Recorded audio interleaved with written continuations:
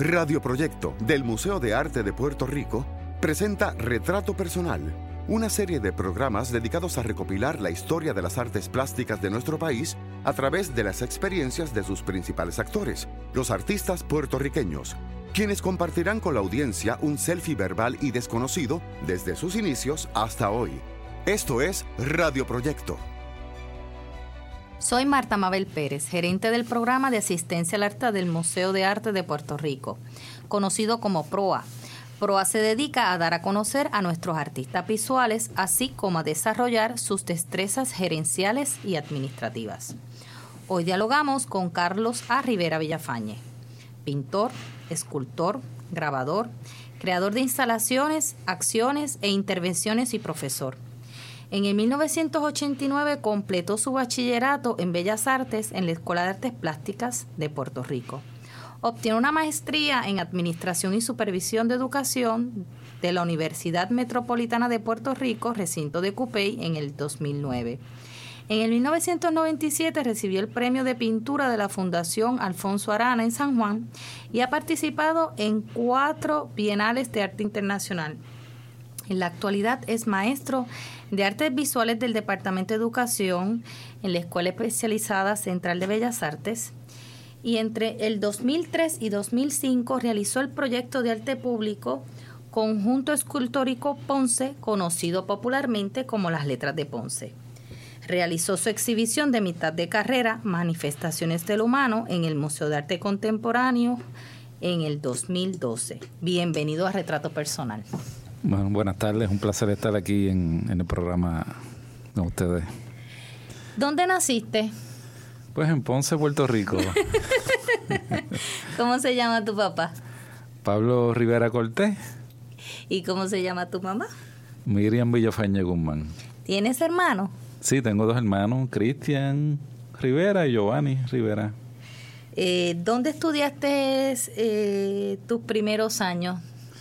Mis primeros 2 años de escuela fueron en Ponce, en el Colegio San Vicente, después en Colegio Juana Díaz, San Ramón, y después pues me vine a Río Piedra, a la escuela elemental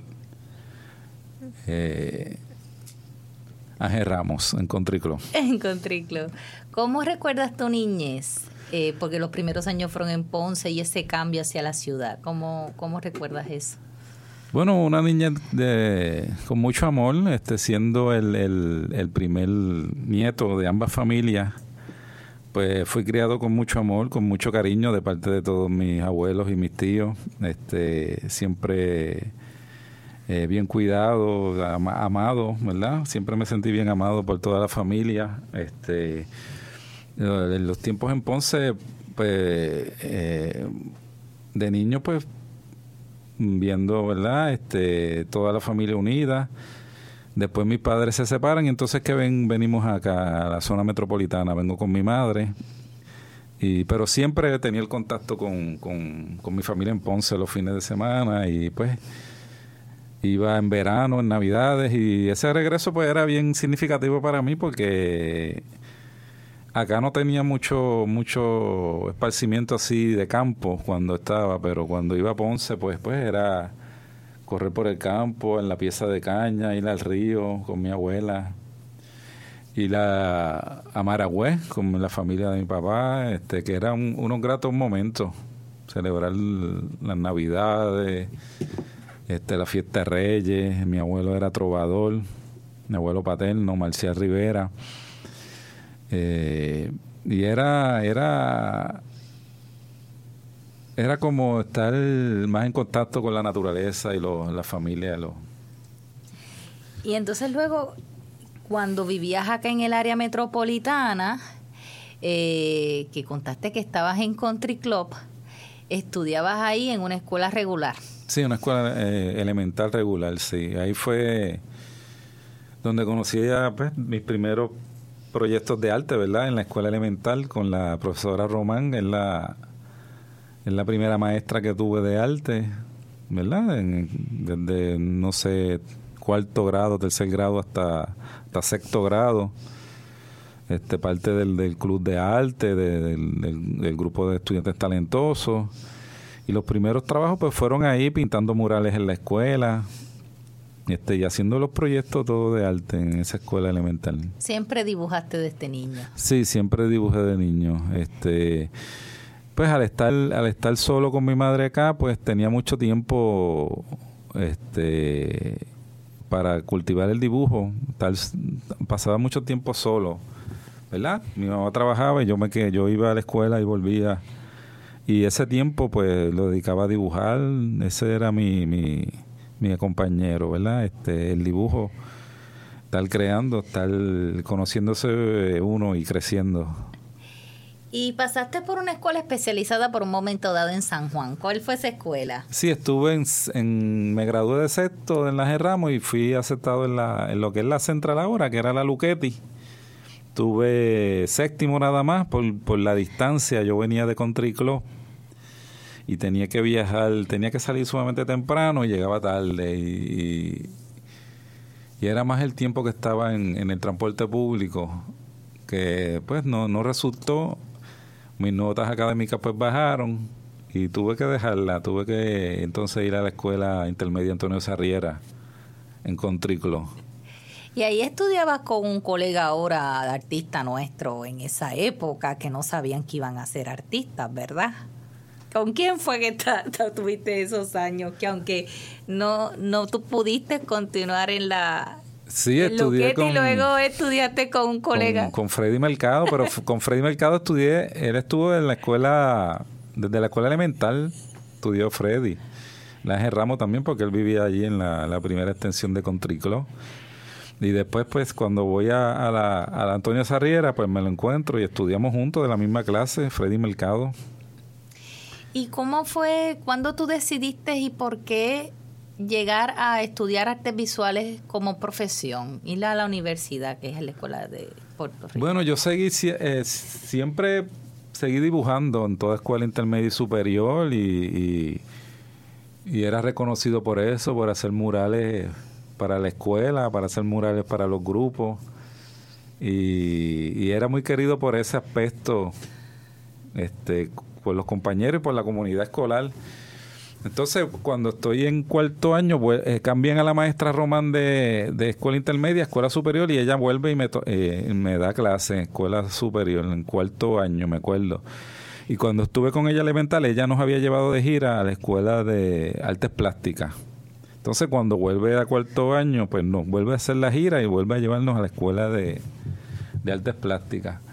Y entonces ahí ya yo reafirmo porque digo, es como, ¿verdad? Un mensaje que ella me vuelve a traer. Ella viene, ella nunca había dado escuela superior y le tocó ese año ya. Y yo ahí yo decido, pues aquí es que yo voy a venir el año que viene. Y ese mismo año pues cogí, ¿verdad?, la información.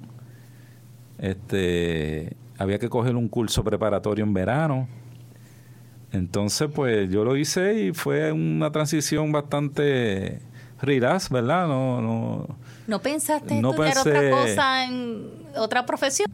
No pensé en estudiar otra profesión. Me aceptaron en la UPR también en Humanidades, pero preferí la Escuela de Artes Plásticas por esa tradición de taller que tenía y ese ambiente del viejo San Juan me atrajo más que la UPR.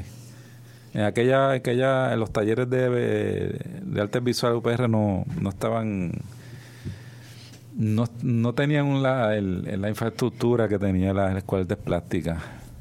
¿Y quiénes te dieron clase en la Escuela de Artes Plásticas? ¿Qué profesores? Bueno, cuando empecé, pues estaba Francel Boni, estaba Licea de Ponce. José Alicea. Julio Suárez, Joaquín Mercado, Manuel Fonteboa,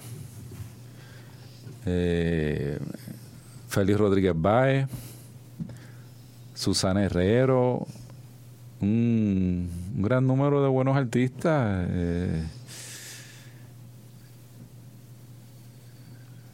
¿Y cómo fue ese acercamiento a los talleres cuando llegaste, esa impresión? Llegaste a tu espacio, así dijiste, esto es, ¿y cuál fue ese primer contacto, si lo recuerdas, con las artes?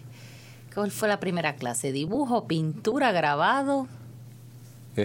Bueno, el primer año eran dibujos, me acuerdo la de perspectiva de Francelboni, el dibujo básico de Francelboni, ¿verdad? Que era dibujo de observación. Me acuerdo el dibujo en movimiento de Félix Rodríguez Báez, Ramón Aboy, ya para el segundo año, ¿verdad? Porque mi concentración era arte gráfica y fotografía era parte de arte gráfica, Ramón Aboy. Después vino Johnny Betancourt, me dio también fotografía. Y pues la pasaba muy bien, me gustaba el ambiente, el viejo San Juan, todo ese ambiente que rodeaba la escuela, esa amplitud del campus, ¿verdad? El terreno del Morro. Y era un sitio perfecto para tener una escuela de arte. Había mucho incentivo, ¿verdad? Del ambiente. Era relajado. Era una institución, ¿verdad? Más o menos pequeña en el sentido de que no había una multitud de gente y eso ayudaba mucho. Todos nos conocíamos, era como una familia. Dentro de esa experiencia que has contado que son unos maestros, lo que son los maestros de la plástica hoy en día, había una efervescencia, había un sentimiento diferente en esa época. ¿Con quiénes tú estudiabas? Tuviste el privilegio de estudiar en la Escuela de Artes Plásticas, que hoy en día son los artistas establecidos, creo yo, en Puerto Rico. Bueno, estudié con Aarón Salavarría, que era de misma clase, pues Freddy Mercado. Al año siguiente, pues, Arnaldo Morales.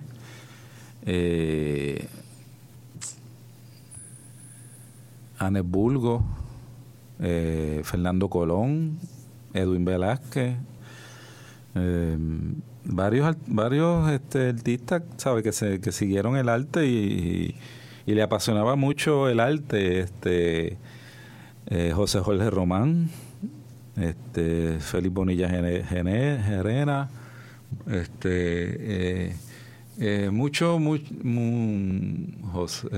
José López Cheo, escultor,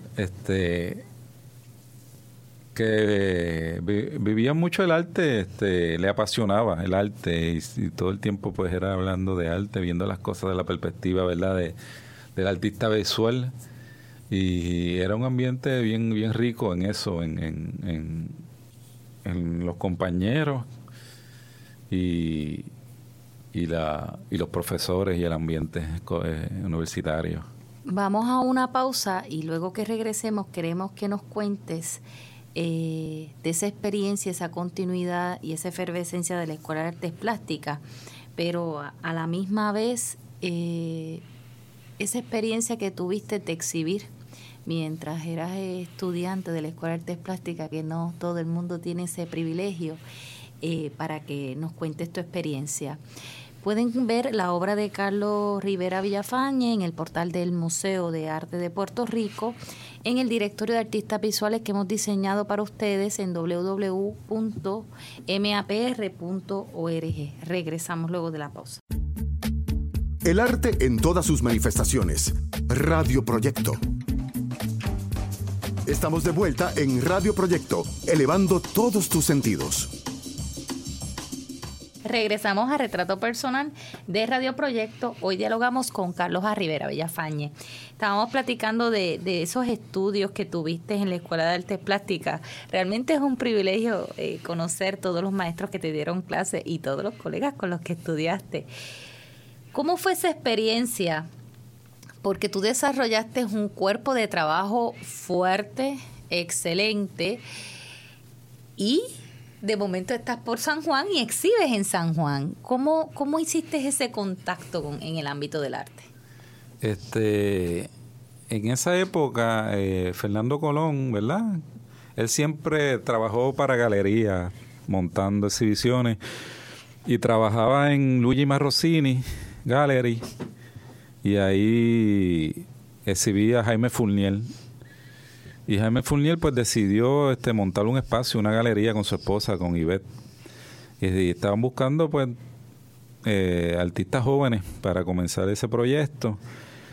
Y invitaron a ese grupo, ¿verdad? de la Escuela de Artes Plásticas, en Fernando, Aarón, y me invitaron a ser parte de esa primera exhibición de Zeitgeist. Era la galería en la Avenida Central, un pequeño espacio, y ahí fue que comencé, ¿verdad?, mi primera exposición, que se tituló Pintura Local. Hicieron unas exhibiciones anteriores, ¿verdad?, para inaugurar unas colectivas, y eso fue el primer acercamiento, ¿verdad?, con el mundo de la galería ya formal. Mientras estaba en la escuela, pues participé en varios simposios. Fernando Colón y Edwin Velázquez organizaron el primer simposio de artistas visuales universitarios, y también participamos en esa exhibición. Eso fue en el Museo de Arte e Historia de San Juan. ¿Cuántos años tenías cuando hiciste esa entrada al mundo de las galerías? Joven, ¿no? Sí, joven. Tendría como 22 años, 22, 23 años. En esa época también desarrollaste, además de la pintura, un cuerpo de trabajo de grabado muy fuerte, que lo hiciste durante tus años de estudio en la escuela también. Sí. ¿Cómo se llamaba ese cuerpo de trabajo? Hubieron varios. Era ¿Que lo exhibiste en el Instituto de Cultura? Lo exhibí en un espacio que la Galería Zeitgeist alquiló, del arquitecto Abruña, en la calle San Sebastián. Esa exhibición se llamó Sombras Rojas y Negras, y era grabados, xilografía con colografía, y era grabado, era sobre el tema de la violencia entre, ¿verdad?, entre individuos. Y mi concentración fue en gráfica, pero me gustaba el grabado en linóleo y el grabado en madera, por el negro de la tinta, y el otro color que usaba era el rojo, y a veces pues hacían colografía, lo hacían serigrafía, pero ese eran mis colores favoritos, y siguen siendo el rojo y el negro, y que le dan fuerza y calor a la obra al mismo tiempo. Junto con eso, tú te gradúas de la Escuela de Artes Plásticas y continúas exhibiendo de una manera continua en el ámbito de las artes. Entras de lleno como artista emergente al medio. ¿Qué otras exhibiciones luego de estar Sombras, me comentaste? Sombras Rojas y Negras. Sombras Rojas y Negras. Luego, ¿qué otros proyectos continuaste haciendo? Bueno, después la Galería Zeitgeist duró un año y cerró, ¿verdad? De ahí, pues, otra galería que vino a Puerto Rico, de la galerista dominicana Leonora Vega y su esposo Vega. Ellos abrieron un local que se llamaba Galería Leonora Vega en la calle Fortaleza. Y también me invitan a ser parte del cuerpo de artistas de la galería, y ahí sería mi tercera exhibición individual, que se llamaba De Cacería. Es pintura, ahí fue pintura, y ahí pues participé en varios proyectos con la Galería Leonora Vega. Ahí entonces pues Manuel Álvarez Lezama, pues empezamos a tener una relación, ¿verdad?, de artista, curador y escritor, y él a conocer más de la obra y comentar más de la obra. Después de eso, la galería también Leonora Vega dura, no sé, unos 3 o 4 años, y Luigi Marrossini, a través de Fernando Colón, de José Jorge Román, que siempre trabajaban en la galería y exhibían exhibiciones colectivas, pues él me dice, pues siempre hemos querido que estés acá con nosotros. Y de ahí pues ya paso a la galería Luigi Marrossini, que está dirigida por Michel Machois, por Michi, y ahí fue pues estar ya un poco, ¿verdad? En una galería de mucha trayectoria y mucho prestigio en Puerto Rico, la de Luigi Marrossini. Ahí pues tengo la relación con Luigi, ¿verdad? Ya era su época madura, ¿verdad? Como galerista, como promotor de las artes, uno de los fundadores de la Bienal del Grabado. Y de ahí aprendo mucho junto con los demás colegas. Habían otros artistas ya, ¿verdad? Establecidos como Julio Suárez, Wilfredo Chesa, Marcos Irizarry, Joaquín Mercado. Y uno, pues, en ese compartir con esos artistas, pues uno aprende, uno se va viendo, ¿verdad? Y era otra escuela fuera de la universidad, y de ahí fue que, ¿verdad? Que uno va adquiriendo todo ese conocimiento, ¿verdad? De una forma muy natural. Unido a esa experiencia que tú ibas teniendo como ya artista emergente, todos esos años hacia artista establecido, también estabas trabajando en un espacio muy especial, y eres educador también. Cuéntanos un poco de dónde de qué ambiente, además de estar en el viejo San Juan y exhibir y tener esta experiencia a nivel cultural e histórica con nuestros grandes artistas puertorriqueños, también tú tuviste otra experiencia y fue en tu medio ambiente de trabajo. ¿Dónde tú trabajabas a la misma vez que estabas produciendo toda esta obra? Paralelo, ¿verdad? Tu carrera paralela. Sí, pues yo me gradué en el 89 con la concentración arte gráfica, pero me quedó un año más para hacer la pedagogía hasta el 90, y entonces empecé a trabajar en el Departamento de Educación Pública en la Escuela Santiago Iglesias Pantín en Barrio Obrero, en la calle 3 de Barrio Obrero. Entonces pues era un mundo, ¿verdad? La realidad del barrio, de la comunidad, de esas cosas negativas, pero de esas cosas positivas de la vida en comunidad, y un poco, ¿verdad?, marginados por otros sectores. Y todo esas experiencias pues fueron enriqueciendo mi obra y fueron marcando lo que yo debía hacer con mi obra y qué debía señalar con mi obra, y todo ese desarrollo como artista, preocupado por el ambiente, preocupado por la niñez, ¿verdad? Porque trabajaba con jóvenes y niños de ¿verdad? Un sector marginado, pero con mucho amor alrededor. Y pues eso fue una experiencia que me ayudó mucho a estar siempre con los pies en la tierra, como se diría. Eran como dos facetas, ser profesor y después ir a ser artista. Y yo me enriquecía con lo del el intercambio con los estudiantes y con la comunidad, y después estaba en la parte de las exhibiciones, en mi taller creando, y un mundo se alimentaba de otro, pero yo mantenía un poco de separación entre los dos, con un poco a propósito, como más bien para no contaminar uno con otro. En el barrio yo era el maestro de arte, y había estudiantes que me acompañaban a las exhibiciones y sabían que yo exhibía, incluso pues me ayudaban en mis instalaciones a montar y participaban.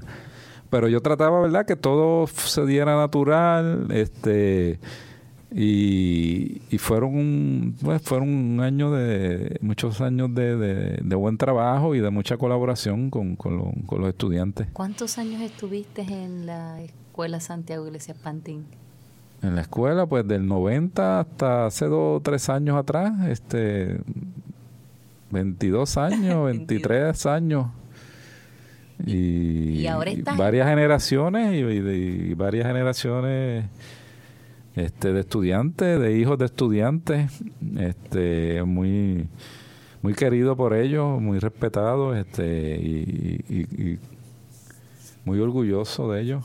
Y ahora estás en la Central de Artes Visuales. Sí, ahora estoy en la Central de Artes Visuales, en el taller de escultura de la Escuela Superior, allí, con estudiantes, ¿verdad?, ya más escogidos y más dedicados a las artes visuales, tratando, ¿verdad?, de que amen lo que hacen. Y es importante que el público, nuestros radioescuchos, sepan que mientras Carlos Rivera estaba en la Santiago Iglesias Pantín, él preparaba a los estudiantes para que fuesen los que tenían gran talento hacia las artes visuales a la Central. A la Central, sí. Y ahora él cruzó a muchos estudiantes y ahora pues lo cruzaron a él, lo reclutaron, lo buscaron, para darle esta formación a futuros profesionales que esperen que sea dentro de las artes visuales y específicamente en escultura. Nosotros vamos a una breve pausa y regresamos con Retrato Personal de Radio Proyecto. Hoy dialogamos con Carlos Rivera Villafañe. El arte en todas sus manifestaciones. Radio Proyecto. Estamos de vuelta en Radio Proyecto, elevando todos tus sentidos. Regresamos a Retrato Personal de Radio Proyecto. Hoy dialogamos con Carlos Rivera Villafañe. Nos platicaba sobre esa retroalimentación que has tenido tanto del ámbito del compartir con los artistas puertorriqueños, igual de la comunidad inmediata en la que tuviste el privilegio de trabajar por 22 años, Barrio Obrero, que ha sido cuna de tanto talento en este país. Nos gustaría saber ahora y conocer y que nos lleves por ese viaje de creativo, de ese proceso creativo, cómo estimulas tu creatividad para producir tu obra plástica. Tú trabajas todos los medios, tú eres un artista que trabajas la pintura y cuando uno ve dice va a ser pintor. Uno ve tus grabados, va a ser grabador. Uno ve tus instalaciones, es instalador. Uno ve tus esculturas, es un escultor. O sea, que eres un artista que trabajas todos los medios. No todos los artistas, ¿verdad?, los trabajan de una manera como tú lo haces. ¿Cómo tú identificas los medios, cómo los trabajas y los proyectos? ¿Y cómo es ese proceso tuyo creativo? Bueno, sí, yo creo que el artista debe cultivar, ¿verdad?, ser completo en los medios. No creo que uno debe... Muchos artistas se quedan en un medio por la comodidad, por el mercado. Yo siempre he tratado de hacer la obra para mí, es lo más importante. Que me gusta a mí, después si le gusta a los demás es segundo. Y entonces, pues en mi obra, pues yo, de lo que sí se me puede como un poco, ¿verdad?, identificar es por el tema. Siempre ha sido alrededor de la violencia, tanto individual como colectiva, a diferentes niveles de la sociedad. Y cuando pues tengo un tema, pues, y creo que pues lo puedo hacer en pintura, y después puedo también trabajarlo en instalaciones. Pues no sé, eso lo decido en el proceso y según los recursos que tenga y según a veces, ¿verdad?, la importancia o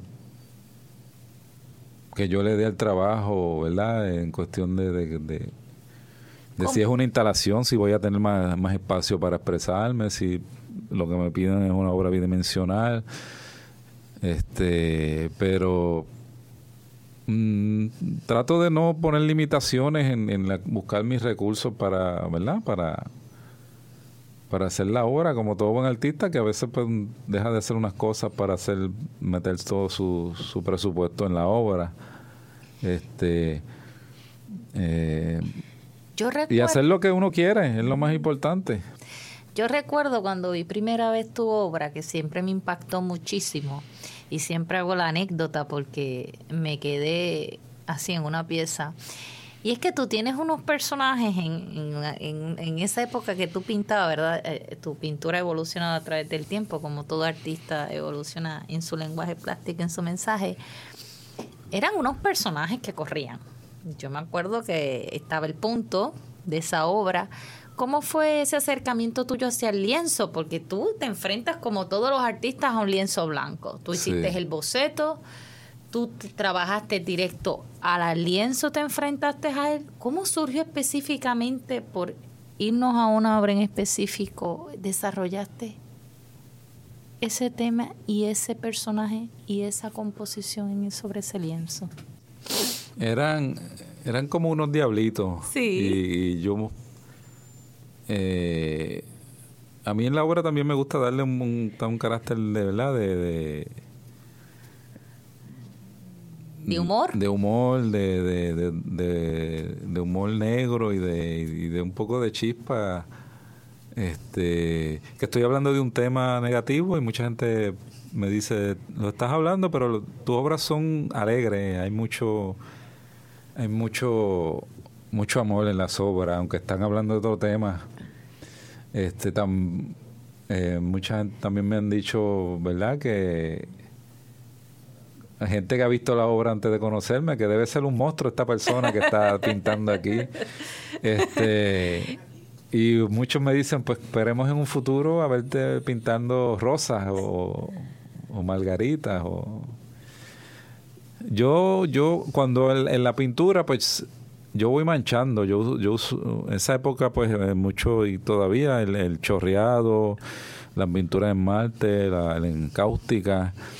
Y trato, pues cuando tengo el canvas voy como manchando y hago como una pintura media abstracta. Algunos colegas me dicen que hubiera sido excelente pintor abstracto porque las manchas pues estaban perfectas y estaban balanceadas y había ritmo y armonía de colores. Y después de eso pues en que empiezo pues a sacar si es una cara, si es un personaje completo, si es una situación. También trato de buscar referencias de otros artistas y pinturas como que contesten otras preocupaciones de otros artistas como respuesta. Pero siempre digo que yo cojo el canvas y lo daño con formas y después voy arreglando. Esa es mi contestación. Que hay el trabajo y la pintura pues te va diciendo qué hacer y uno lo hace pues pintando, manchando, quitando. Pues en la gráfica es un poco más dibujo, el diseño. Siempre hago bocetos para todo. Hago bocetos para escultura, para instalaciones. Y trato, pues tengo la idea bien clara y trato pues de ir a eso, hacerla como la tengo. No me gusta improvisar tanto en la ejecución como en el resultado. Te voy bien claro y voy con un tema, voy con que la gente entienda ese tema. Por eso uso tanto la tipografía, el lenguaje escrito en mi obra. Siempre le escribo en ellas. Eso es algo constante en la obra. Si es el gatillero, si es el que va a robar para tumbar, todas tienen su mensaje escrito, ¿verdad? La palabra escrita. Podríamos decir que en los 80 tú desarrollaste, todavía lo haces, pero en aquel entonces tenías un énfasis en lo que tenía que ver con la violencia, la canga, como muy bien dices, el lenguaje del gatillero y de todo esto, ¿verdad? Lo que sucede en algunos barrios, ¿verdad? Y no tan solo en barrios, sino la violencia en sí que ocurre en Puerto Rico y que es resultado de un montón de cosas. Tú te nutres también a nivel de lecturas. ¿Cómo tú nutres ese intelecto para producir esta obra con un contenido social tan fuerte? Yo leo muchos artículos de diferentes países. También hay varias obras que están dedicadas a situaciones, ¿verdad?, de la violencia de las instituciones, de gobiernos, ¿verdad?, cómo gobiernos poderosos oprimen a otros. Eso también hay varias obras dedicadas a eso. Y pues muchos artículos o reportajes de la prensa sobre esas situaciones, mucha investigación. Hay una serie de obras que son bien con énfasis en ese objeto que produce la violencia, ¿verdad?, el alma, los diferentes medios ¿verdad?, de destrucción militar. Y pues hay mucha investigación de esa, hay mucha, ¿verdad?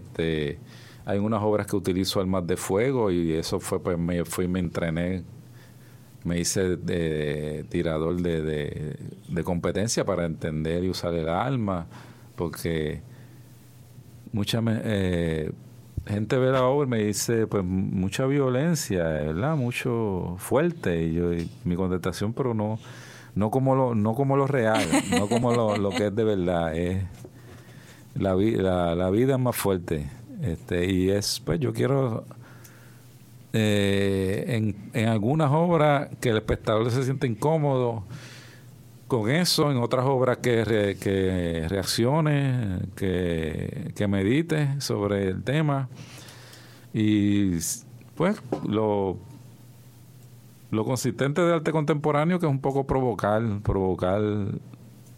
al espectador y provocar situaciones con la obra de arte, y que señale y que critique. Hay algo en tu obra que lleva un mensaje muy fuerte, y es el control de la mente. Siempre lo tienes bien presente. ¿Por qué? Y creas conciencia sobre esto. Platícame de alguna obra que represente esto y cómo está presente, porque ese mensaje tuyo es tan importante hoy en día en la sociedad y en la juventud, de tener ese control de la mente y de lo que nosotros es. ¿Cómo tú lo expresarías verbalmente? Bueno, es que también hay una violencia, está la violencia, ¿verdad?, que física, pero la violencia que tú le puedes hacerle a una persona con un comentario, o provocarle en una persona para que haga otro acto con un comentario, con un pensamiento, con una idea, es mucho más fuerte y mucho más peligrosa que la violencia cotidiana, física, de agresión, ¿verdad? Y es mayormente cómo controlan a masas, ¿verdad? Con esos controles de provocar que queremos que nos provocan en creer en algunas cosas y en querer algunas cosas y pensar algunas cosas sobre otras personas o sobre otras situaciones que no tenemos la información completa, o nos han negado la información para controlarnos. Eso es un tipo de violencia que ahora en estos años, con tanta, ¿verdad?, la información viaja tan rápido y tenemos acceso a todo, ya podemos saber que no nos trataban así unos años atrás, y eso es esa es la verdadera violencia. Limitar el acceso a la educación a un pueblo, limitar las comunicaciones, limitar la salud, limitar la alimentación. Eso es la verdadera violencia, el control. No nos sorprende que te inviten a representarnos como puertorriqueños en diferentes bienales y ferias de arte. Vamos a una breve pausa para entonces hablar sobre esto, ya que tú eres parte de un pensamiento mundial sobre la violencia. Regresamos luego de la pausa. El arte en todas sus manifestaciones. Radio Proyecto. Estamos de vuelta en Radio Proyecto, elevando todos tus sentidos.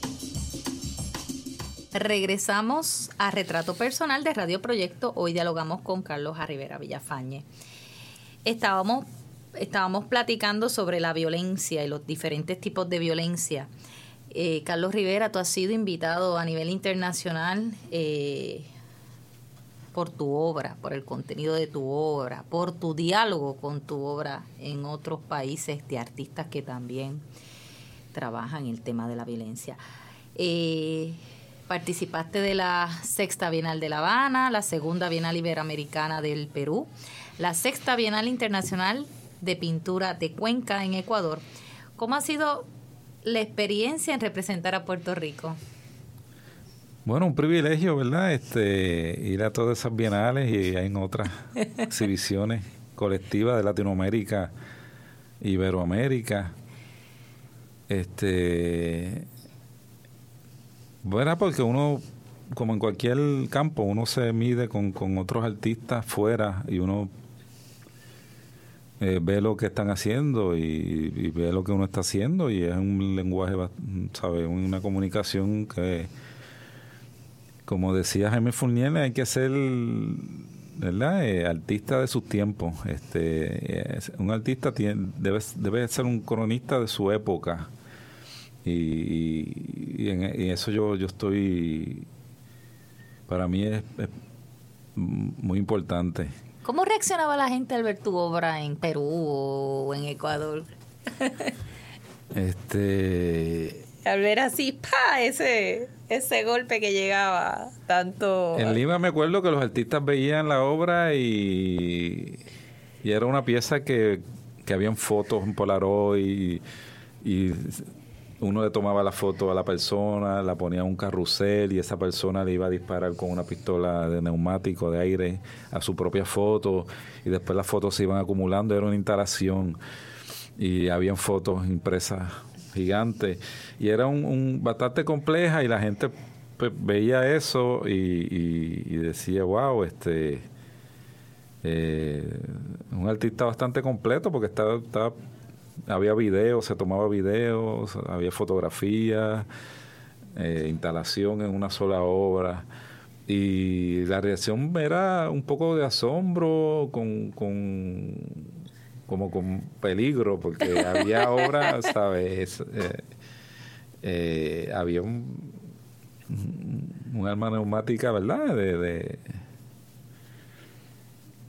Que se disparaba dentro de la sala.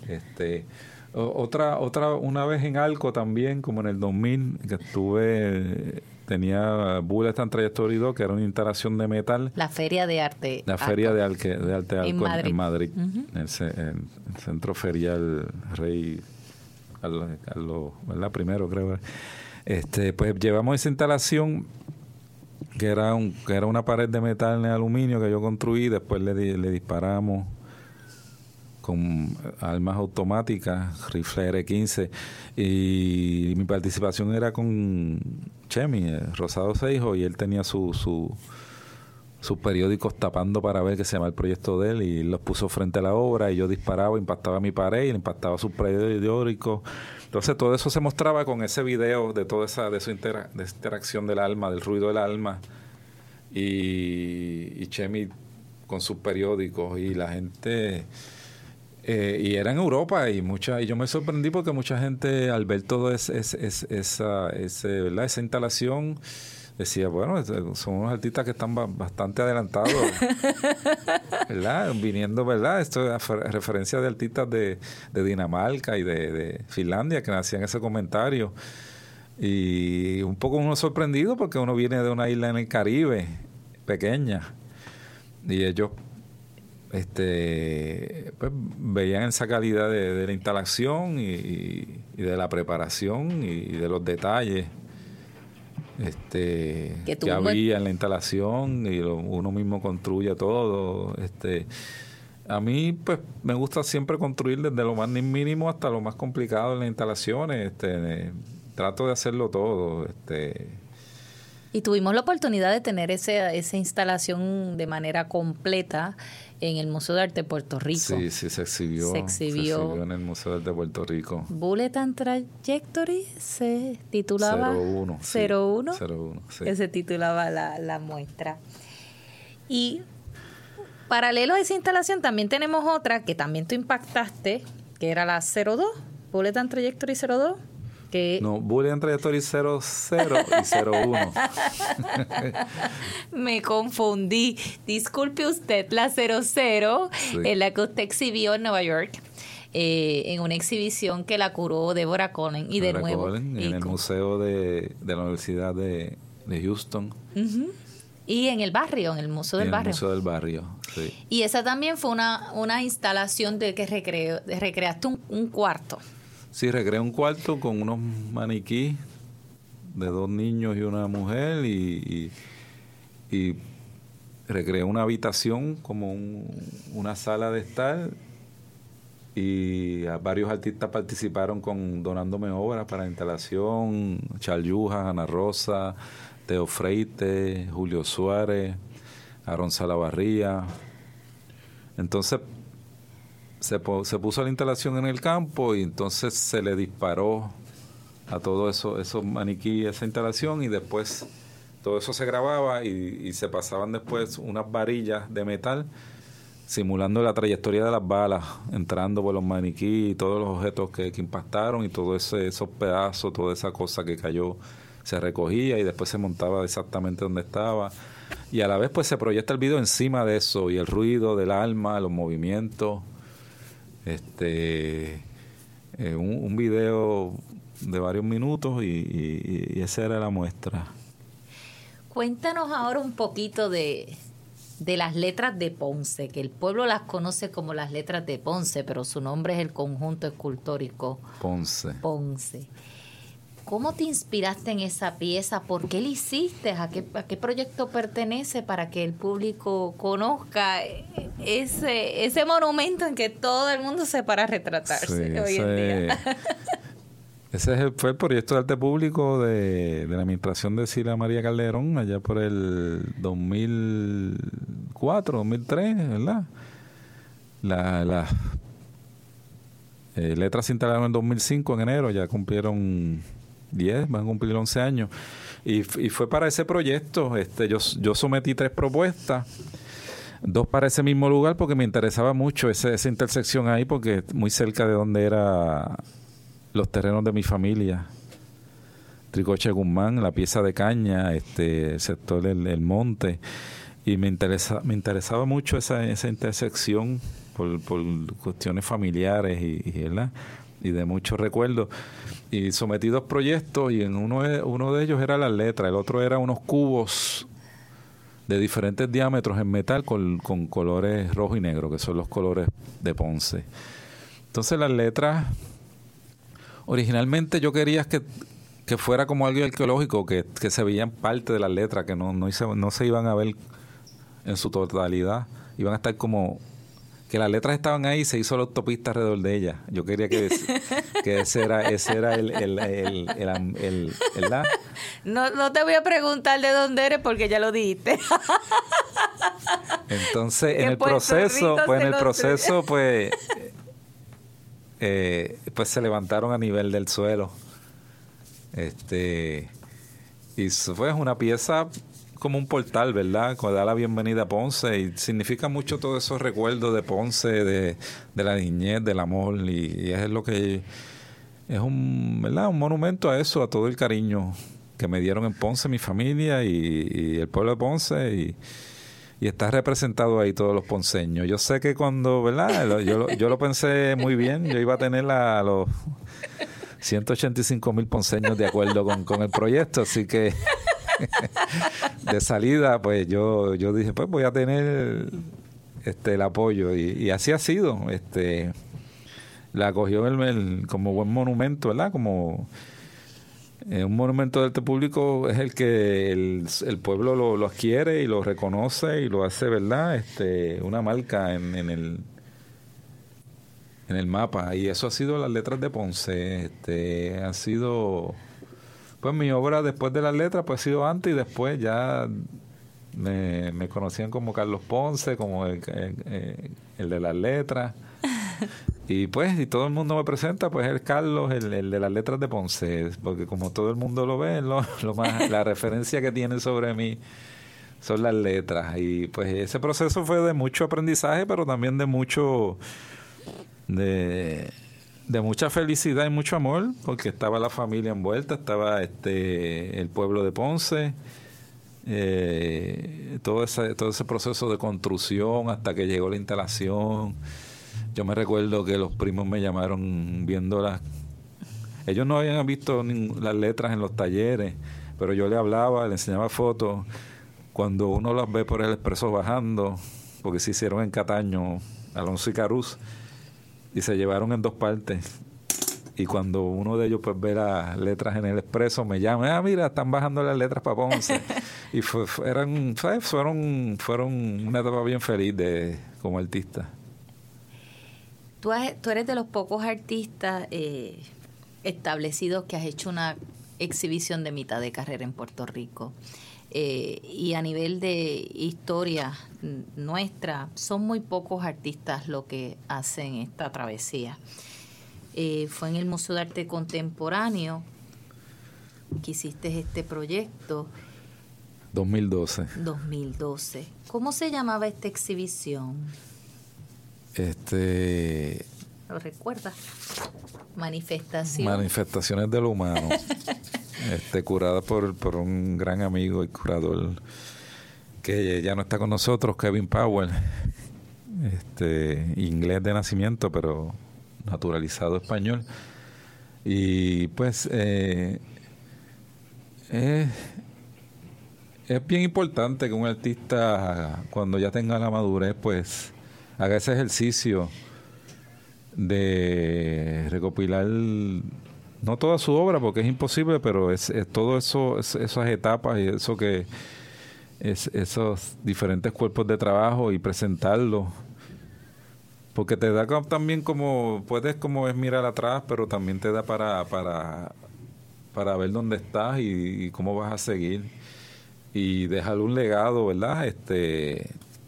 Tangible en la contribución a las artes visuales. Y fue un proceso que, pues, gracias a mi familia, a mi esposa, a mis hijos, a mi madre, a todos los amigos, lo pude realizar. Fue un sueño y gracias al Museo de Arte Contemporáneo acogieron el proyecto y lo realizamos en 2012. Un proyecto muy lindo que tuvimos la experiencia de visitarlo y de conocerlo. Nosotros te damos las gracias, Carlos, por ser parte de Retrato Personal de Radio Proyecto, tu trayectoria desde la pintura, el grabado, la escultura, hacia la instalación, hacia un monumento, hacia un proyecto de arte público. Es evidencia del trabajo arduo que has realizado por tanto tiempo y eres ejemplo de lo que es la trayectoria continua de un artista visual. Esperamos escuchar de ti pronto en nuevos proyectos. Pues ha sido un privilegio y un placer estar aquí en el programa y contigo en el museo. Nos vemos, Radio Escuchas, hasta la próxima semana. Esto fue Radio Proyecto, el arte en todas sus manifestaciones. Queremos saber sus comentarios y sugerencias. Visítanos en internet www.radioproyecto.com y en Facebook Radio Proyecto MAPR.